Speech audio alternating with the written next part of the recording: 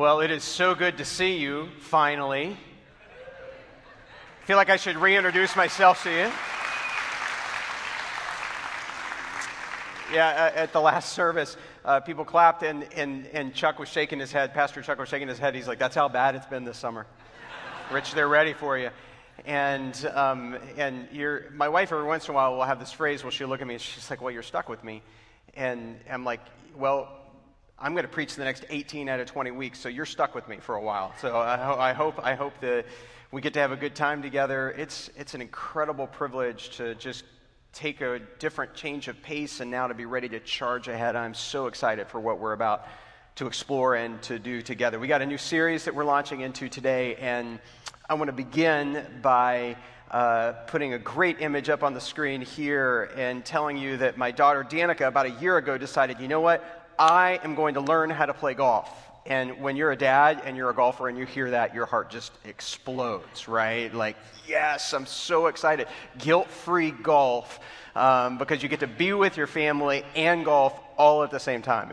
It's a beautiful thing. And so Danica starts taking lessons, and she starts going to the driving range, and she's practicing, and she's learning. And I'm like, Danica, but like the driving range is not where the action is. That's not where the game is. We got to go play. And she's like, okay, well let's go play. So after a couple of months of practicing, rehearsing, learning all these kinds of things, we go out and we're going to go play like 7 or 8 holes together.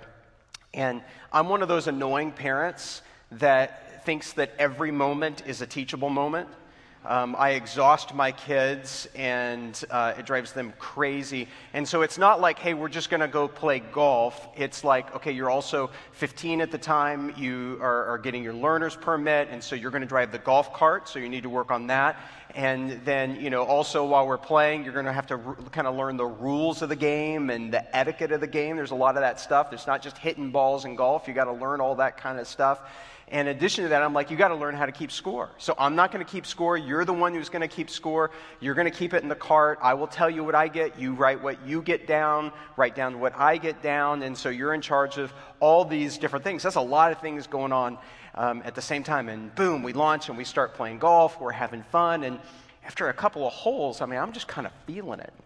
Like I'm in the zone and I'm playing really well, and I get through like 6 or 7 holes, whatever it is, and I'm like, wait a minute, I need to check the math because I think I'm on fire right now.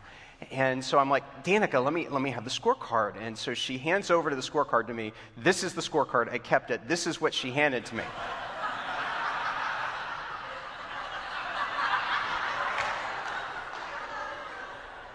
I just absolutely, immediately busted out laughing because on hole 1, she's thinking like, I did really well. I get a smiley face. Hole number 2, she rocked it. She's like, I'm getting sunshine for this one. Hole number 3, she hit it in the water, so she gave herself a boat.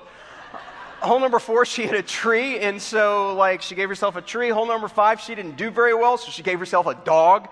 And I'm looking at this, and I'm just absolutely dying, and the moral of the story is, there's more than one way to keep score. And here I am, obsessed with what's my number, and how am I doing over par, and my daughter has, and was teaching me something about not just the game of golf, but the game of life. There's a whole other way to look at this.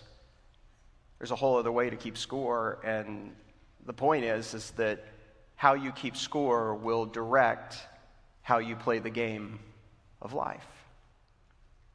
So let me just ask you, what's your working scorecard right now? When you look at your life, how are you tallying up how you are doing? How are you counting for how things are going? Is your scorecard all about kind of approval? Is it all about the likes and the dislikes and the yays and the nays and the thumbs up and the thumbs down that I might get? Or maybe your scorecard is all about accumulation. Maybe for you it's about more is always better and bigger is always better and the latest is always better. So for you it's about amassing something. Or maybe your scorecard is one of accomplishment. Maybe you're the kind of person that's driven by the success of checking something off your list and doing it really, really well. What's on your scorecard? At the same time, scorecards like this, they're not just for individuals, they're for organizations, they're for corporations, they're for churches even. Even churches have scorecards. When someone walks up to me and says, "How's your church doing?" the way that I answer that question is always based on kind of how I perceive the scorecard of the church. Most of the time in churches, when we talk about our scorecard, we talk about it in terms of the ABCs: attendance, buildings, and cash. How's your church doing? Well, worship was up or worship was down in attendance, or buildings, like our facilities are doing really well, or this is where it's behind, or this is how much money came in. This is how much money went to missions. That's the way that most people have a scorecard in the church. And yet, here in the church, we've said that we think our mission is our privilege to join Christ daily in the restoration of all things. Can we really say that that's our mission, and yet what we're measuring is how many people showed up, how the facilities are, and how much money came in? Or maybe even more specifically, if we really do believe in this incredible partnership, and that your life and mine and what God's doing in the kingdom is that we're being restored. What does restoration look like? Does restoration honestly look like you showed up, you didn't trash the facility, and you gave some money? Is that what restoration is? That's not what restoration is. And so how are we keeping track at the church? Well, we in the leadership have tried to answer this question. There's a lot of different scorecards. There's a lot of different ways to try to answer this question, but this is how we answer it. We say that a life that is being restored, or a life that is joining Christ, is a life that is of more and more grace.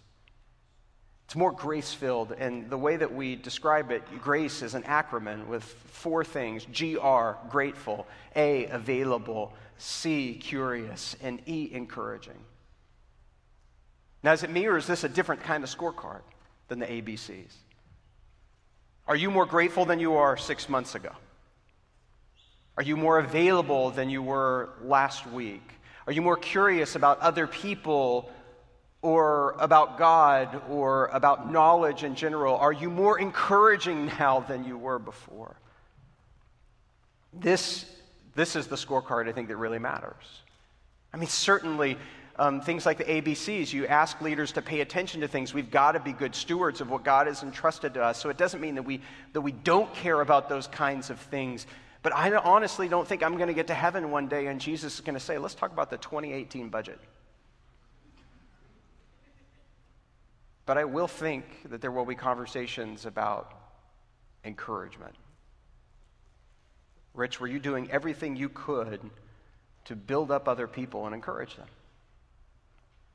I think that will be a different kind of accounting. And so we're walking through a new series, and it's kind of not just one series. It's long, it's 16 weeks. It's actually a 4 mini-series. It's 4 weeks on grateful, 4 weeks on available, 4 weeks on curious, and 4 weeks on encouraging. And we're going to try to not just talk about these things in concepts, but talk about it on the behavioral level. How can we actually do more of these things and become more like these attributes? I don't know about you, but I want to have a life that has more grace in it. And so we're going to start with these 4 weeks talking about gratitude, and we have one little step that we want you to experiment with this week. And we want you to keep a list. It's real simple. We just want you to keep a list. And over the course of this message, hopefully you'll understand what I mean by that. There's a humorist, a guy by the name of A.J. Jacobs, and in his most recent book, it's called Thanks 1,000, A Gratitude Journey. He launches into the book by saying this. He says, "It's Tuesday morning and I'm in the presence of one of the most mind-boggling accomplishments in human history. This thing is so astounding in its complexity and its scope, it makes the Panama Canal look like a third grader's craft project. This marvel I see before me is the result of thousands of human beings collaborating across dozens of countries. It took the combined labor of artists, chemists, politicians, mechanics, biologists, miners, packagers, smugglers, and goat herders. It required airplanes, boats, trucks, motorcycles, vans, pallets, and shoulders. It needed hundreds of materials: steel, wood, nitrogen, rubber, silicon, ultraviolet light, explosives, and bat guano. It has caused great joy, but also great poverty and oppression. It relied upon ancient wisdom as well as space-age technology, freezing temperatures and scorching heat, high mountains, deep water. What is this? It is my morning cup of coffee. And I am really, really, really grateful for it. When you and I go to the store and we order a cup of coffee, there is so much that is invisible. To us, it's a transaction. It's you pay for something, and this hot, wonderful liquid that wakes you up is given to you into your hands. But if your mind is willing to go on the journey of the complexity of all that is behind a cup of coffee, you realize that so much has been given to you in order for that to happen. And so AJ, as he was enjoying his cup of coffee from his favorite local coffee shop in New York City, he says, you know what? I've got an idea. I'm going to try to personally in person thank every person who contributed to the cup of coffee that I am. And so he started that journey. It was pretty easy. The first person he went to was the barista, the woman who sells him the coffee and serves it to him. Then he started with management, and then after that, things started to get a little more complicated. Imagine the effort that it took for him to track down, to go across the world, to go to these people. These are the individuals who picked the beans of the coffee that he was privileged to enjoy every single time he showed up for somebody who had helped, whether it was in marketing or in farming or whatever it was. And he said, I just want to let you know that I'm thankful. There's something within us, there's something very basic, whether we consider ourselves religious or not, that knows that we ought to get to the source, we ought to get to the origin, we ought to be able to get to the beginning and express our gratitude for what we have received. And we know that we live in an entitled age. We know we live in a distracted age where we don't notice and we take for granted all the considerable blessings and luxuries and good things that we are all privileged to enjoy, and yet hidden behind all of that is some invisible hand and forces. And my question for you is, are you willing to go on that journey? Get all the way back to the beginning of the source of every good and perfect gift. We tend to think that things like entitlement, like that they were invented with millennials or something. No, entitlement and forgetfulness and taking things for granted, that's been going on for a long, long time. In fact, it went on a long time ago for God's people. There was a part of the journey where Moses was standing here. This is the top of Mount Nebo. This is the precipice upon where the Israelites were going to go into the promised land. And before they went into the promised land, Moses gave a series of TED Talks that were filled with instructions. They were actually called like sermons back then. But giving these different talks of warnings and encouragements before they were actually going to enter into the promised land, and the most famous of which is the Shema speech. And you heard a little bit about the beginning of it, but in the midst of that Shema speech, there's this moment where Moses says, look, you're going to inhabit, you're going to settle down. It's such a good thing. And when you do so, you're going to be in flourishing cities that you did not build, houses filled with all kinds of good things that you did not provide, wells you didn't dig, vineyards and olive groves you didn't plant. And then when you eat and when you are satisfied, be careful. Be very, very careful that you do not forget. That you do not forget the Lord your God. Because it's easy to forget.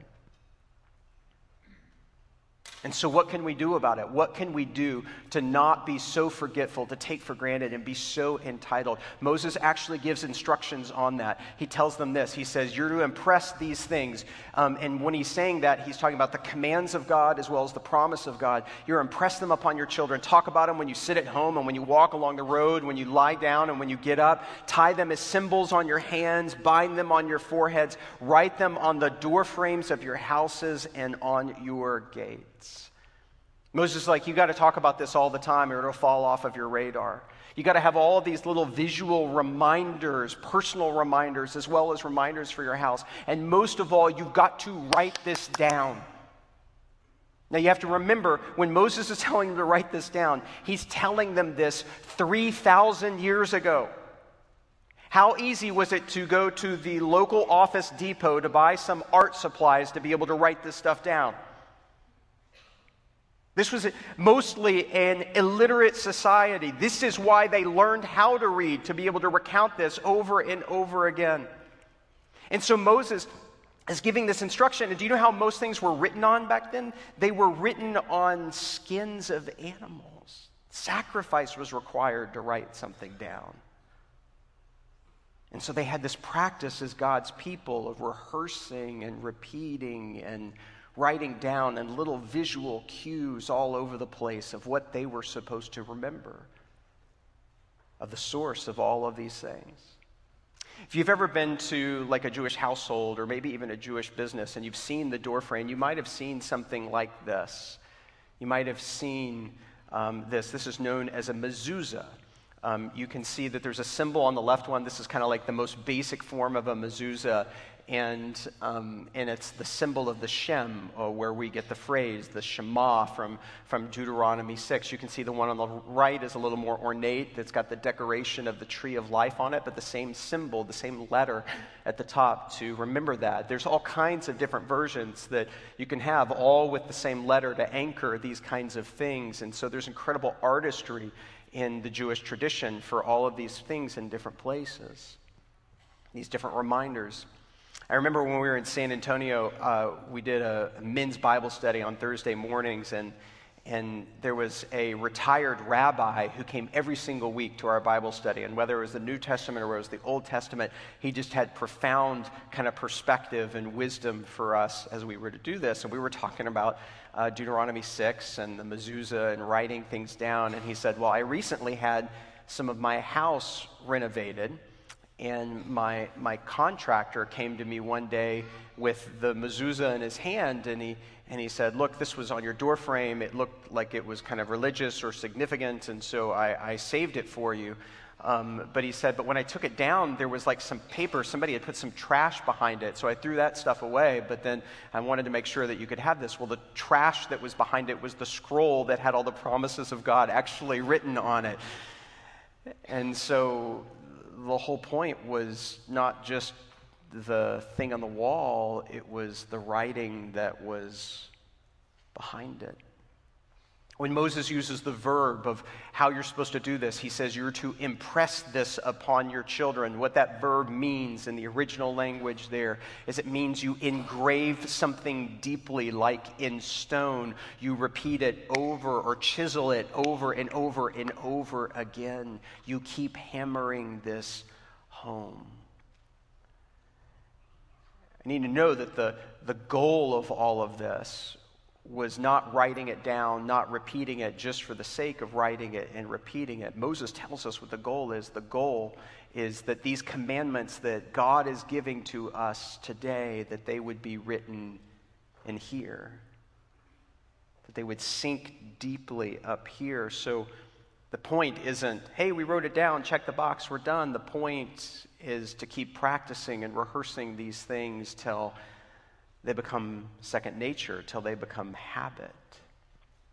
Which is why we're entitling this series, Grace Habits.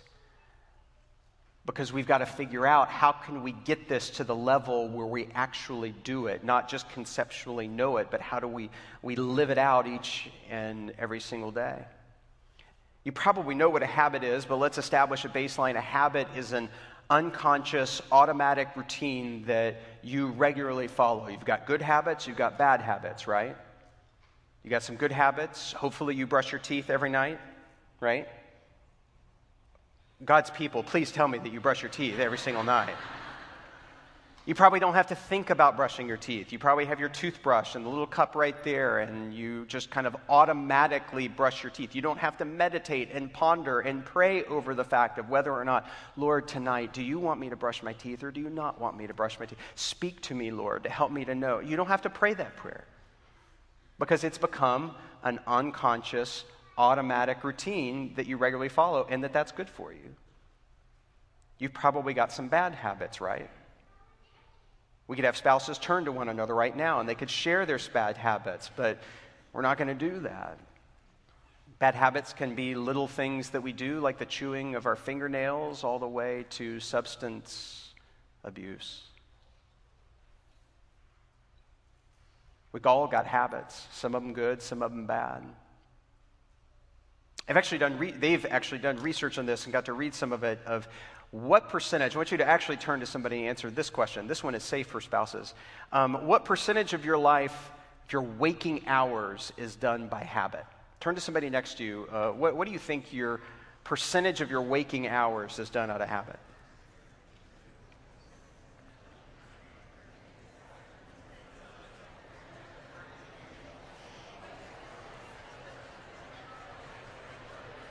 All right, the answer is 40%.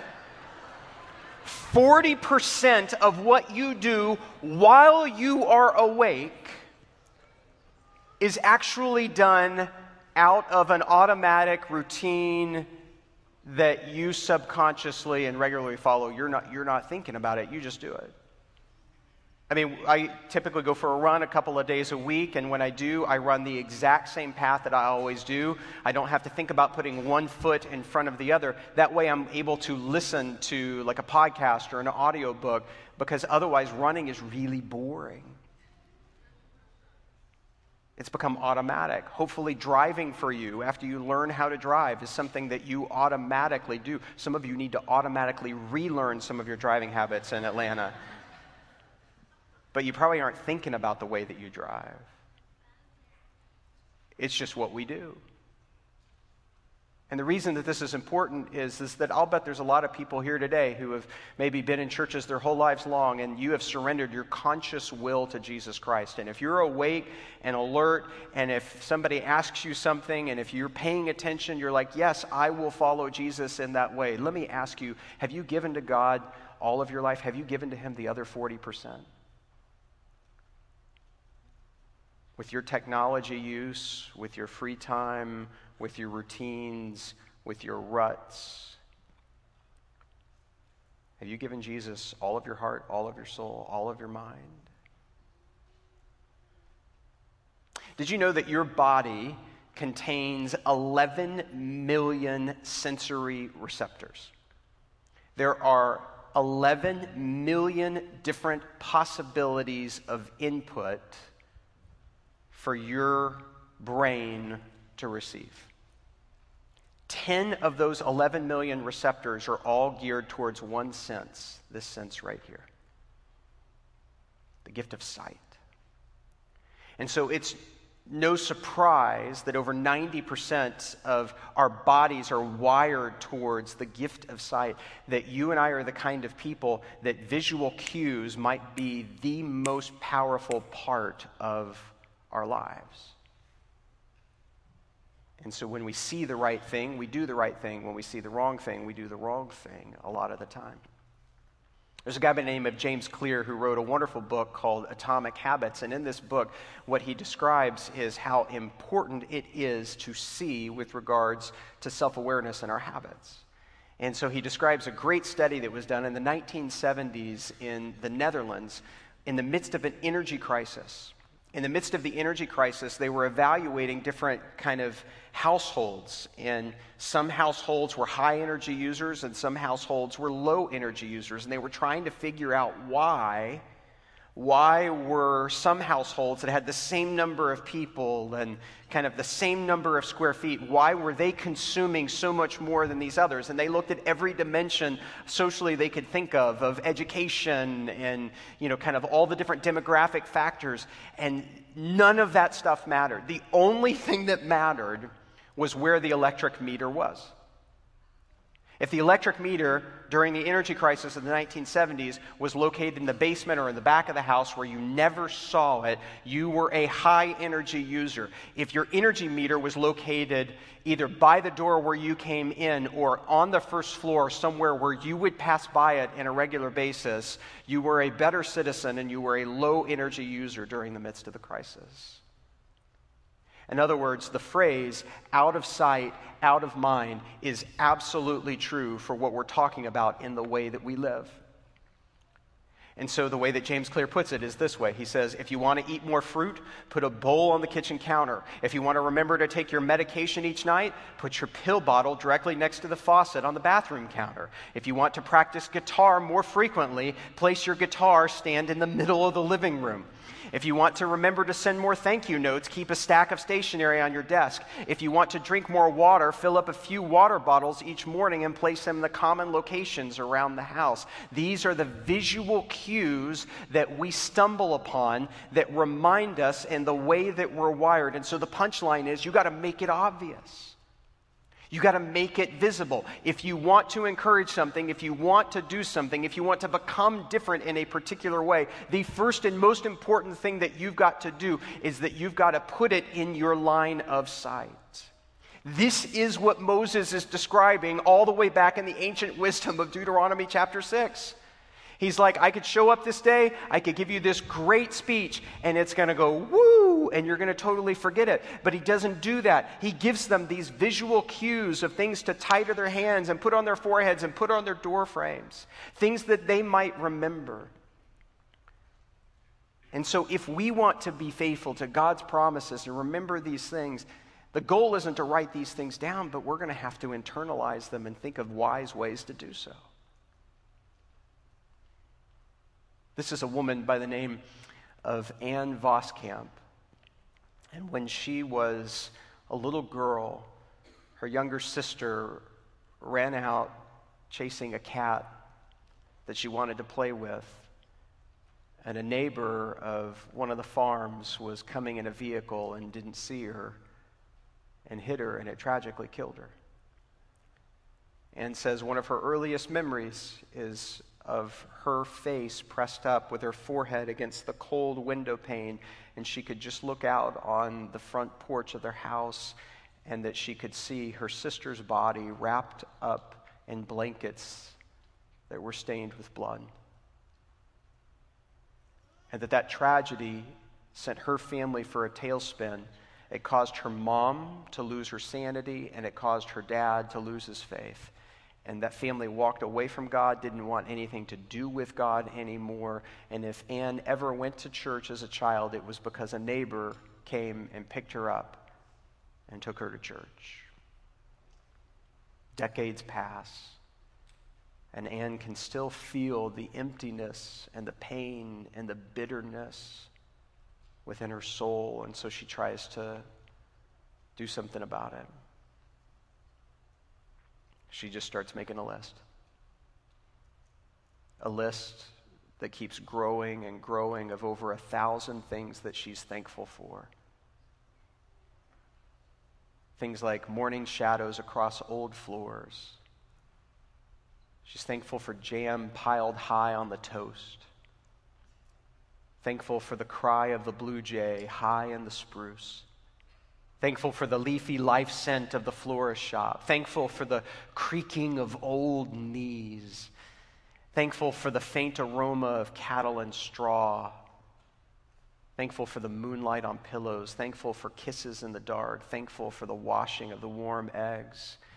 Thankful for the crackle in the fireplace. Thankful for the still warm cookies. Thankful for full rainbow bubbles in the soapy water.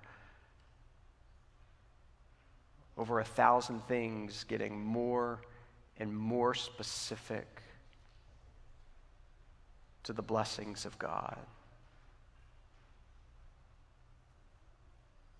And as she started to make this huge list,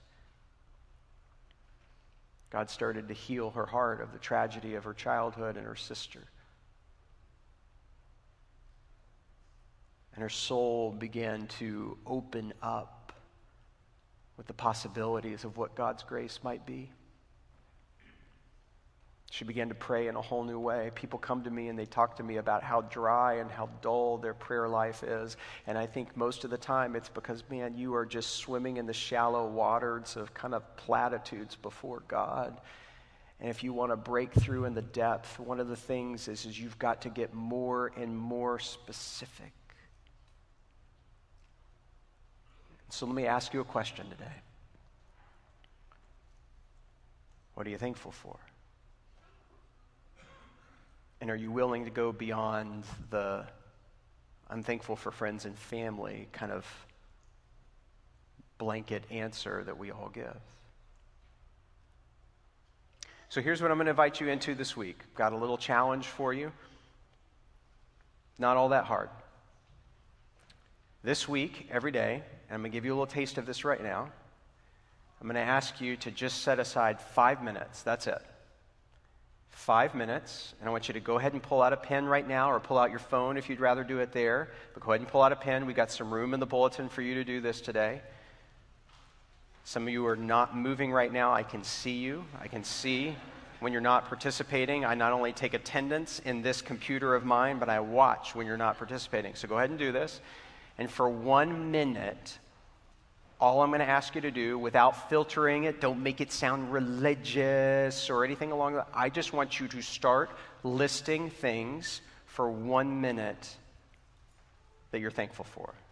Get as specific as possible. Ready, set, go.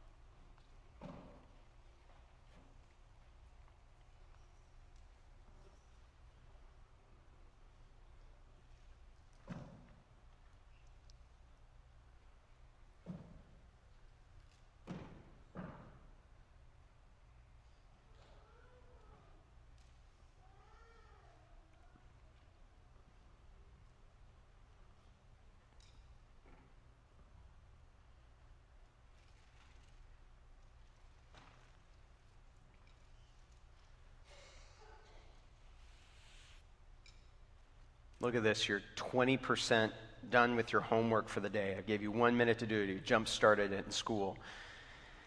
But here's what I think you're going to find out is that this is like exercising a muscle. It is going to feel more awkward now than it does ever.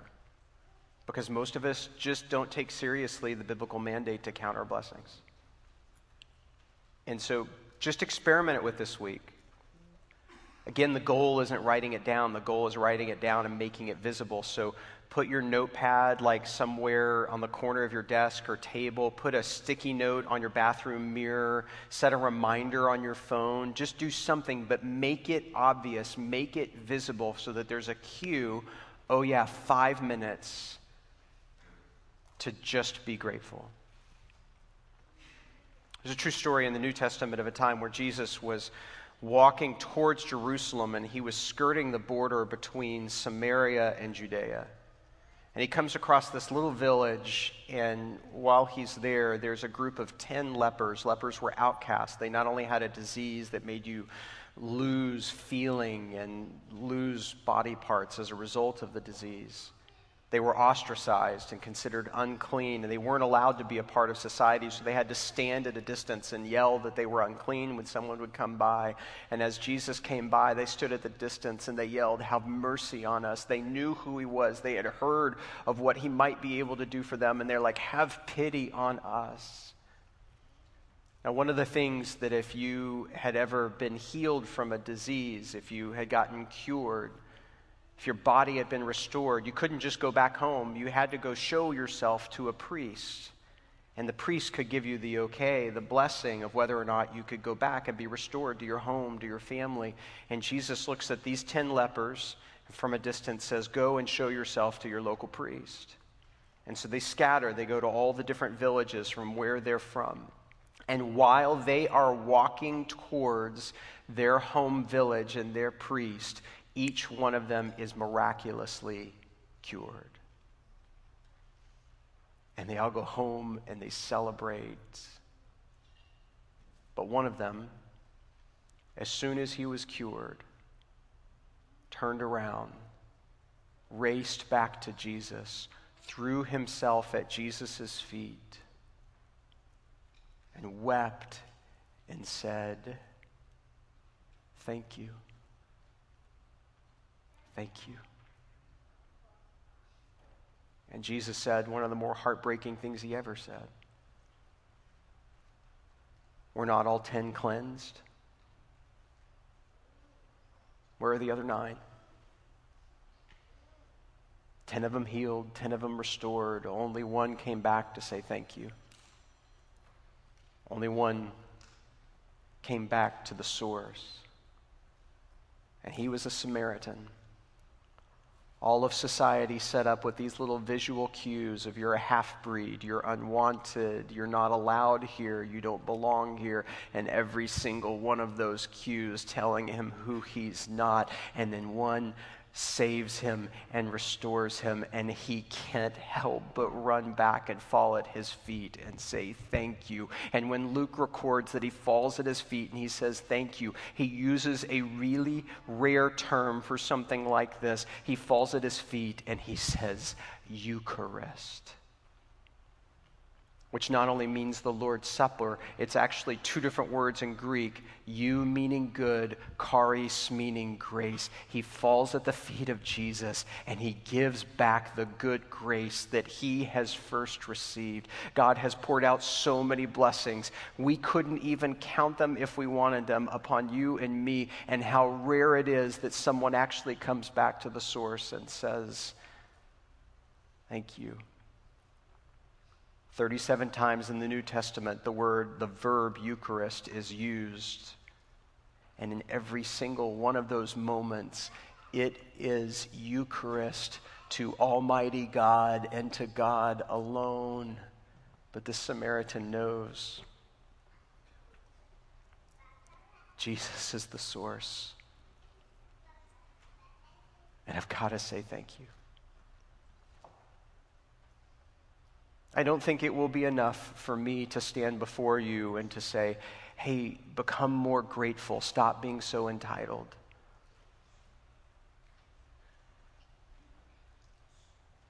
But here's what might work.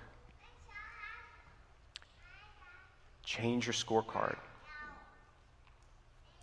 And when you change your scorecard, I think Jesus will change you. Let's pray together.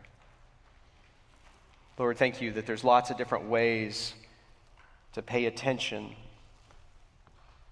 to keep score, but you call us to a new way, not based on our approval or accomplishments or accumulations, but upon your grace. Lord, we live in an entitled age. We take for granted all of the things that you've given to us, and it is so rare that we would return to the source of all of those things. And so forgive us for our forgetfulness. Impress upon us, deeply, deeply repeat within us until it is within our hearts. Help us to follow you not just consciously, but unconsciously. And so, God, enable us to orient our lives around the obvious markers of your goodness. Even in the midst of tragedy, help us to be specifically grateful for all that you give. And in the end, may we fall before you and with absolute sincerity say, thank you for all that you have done.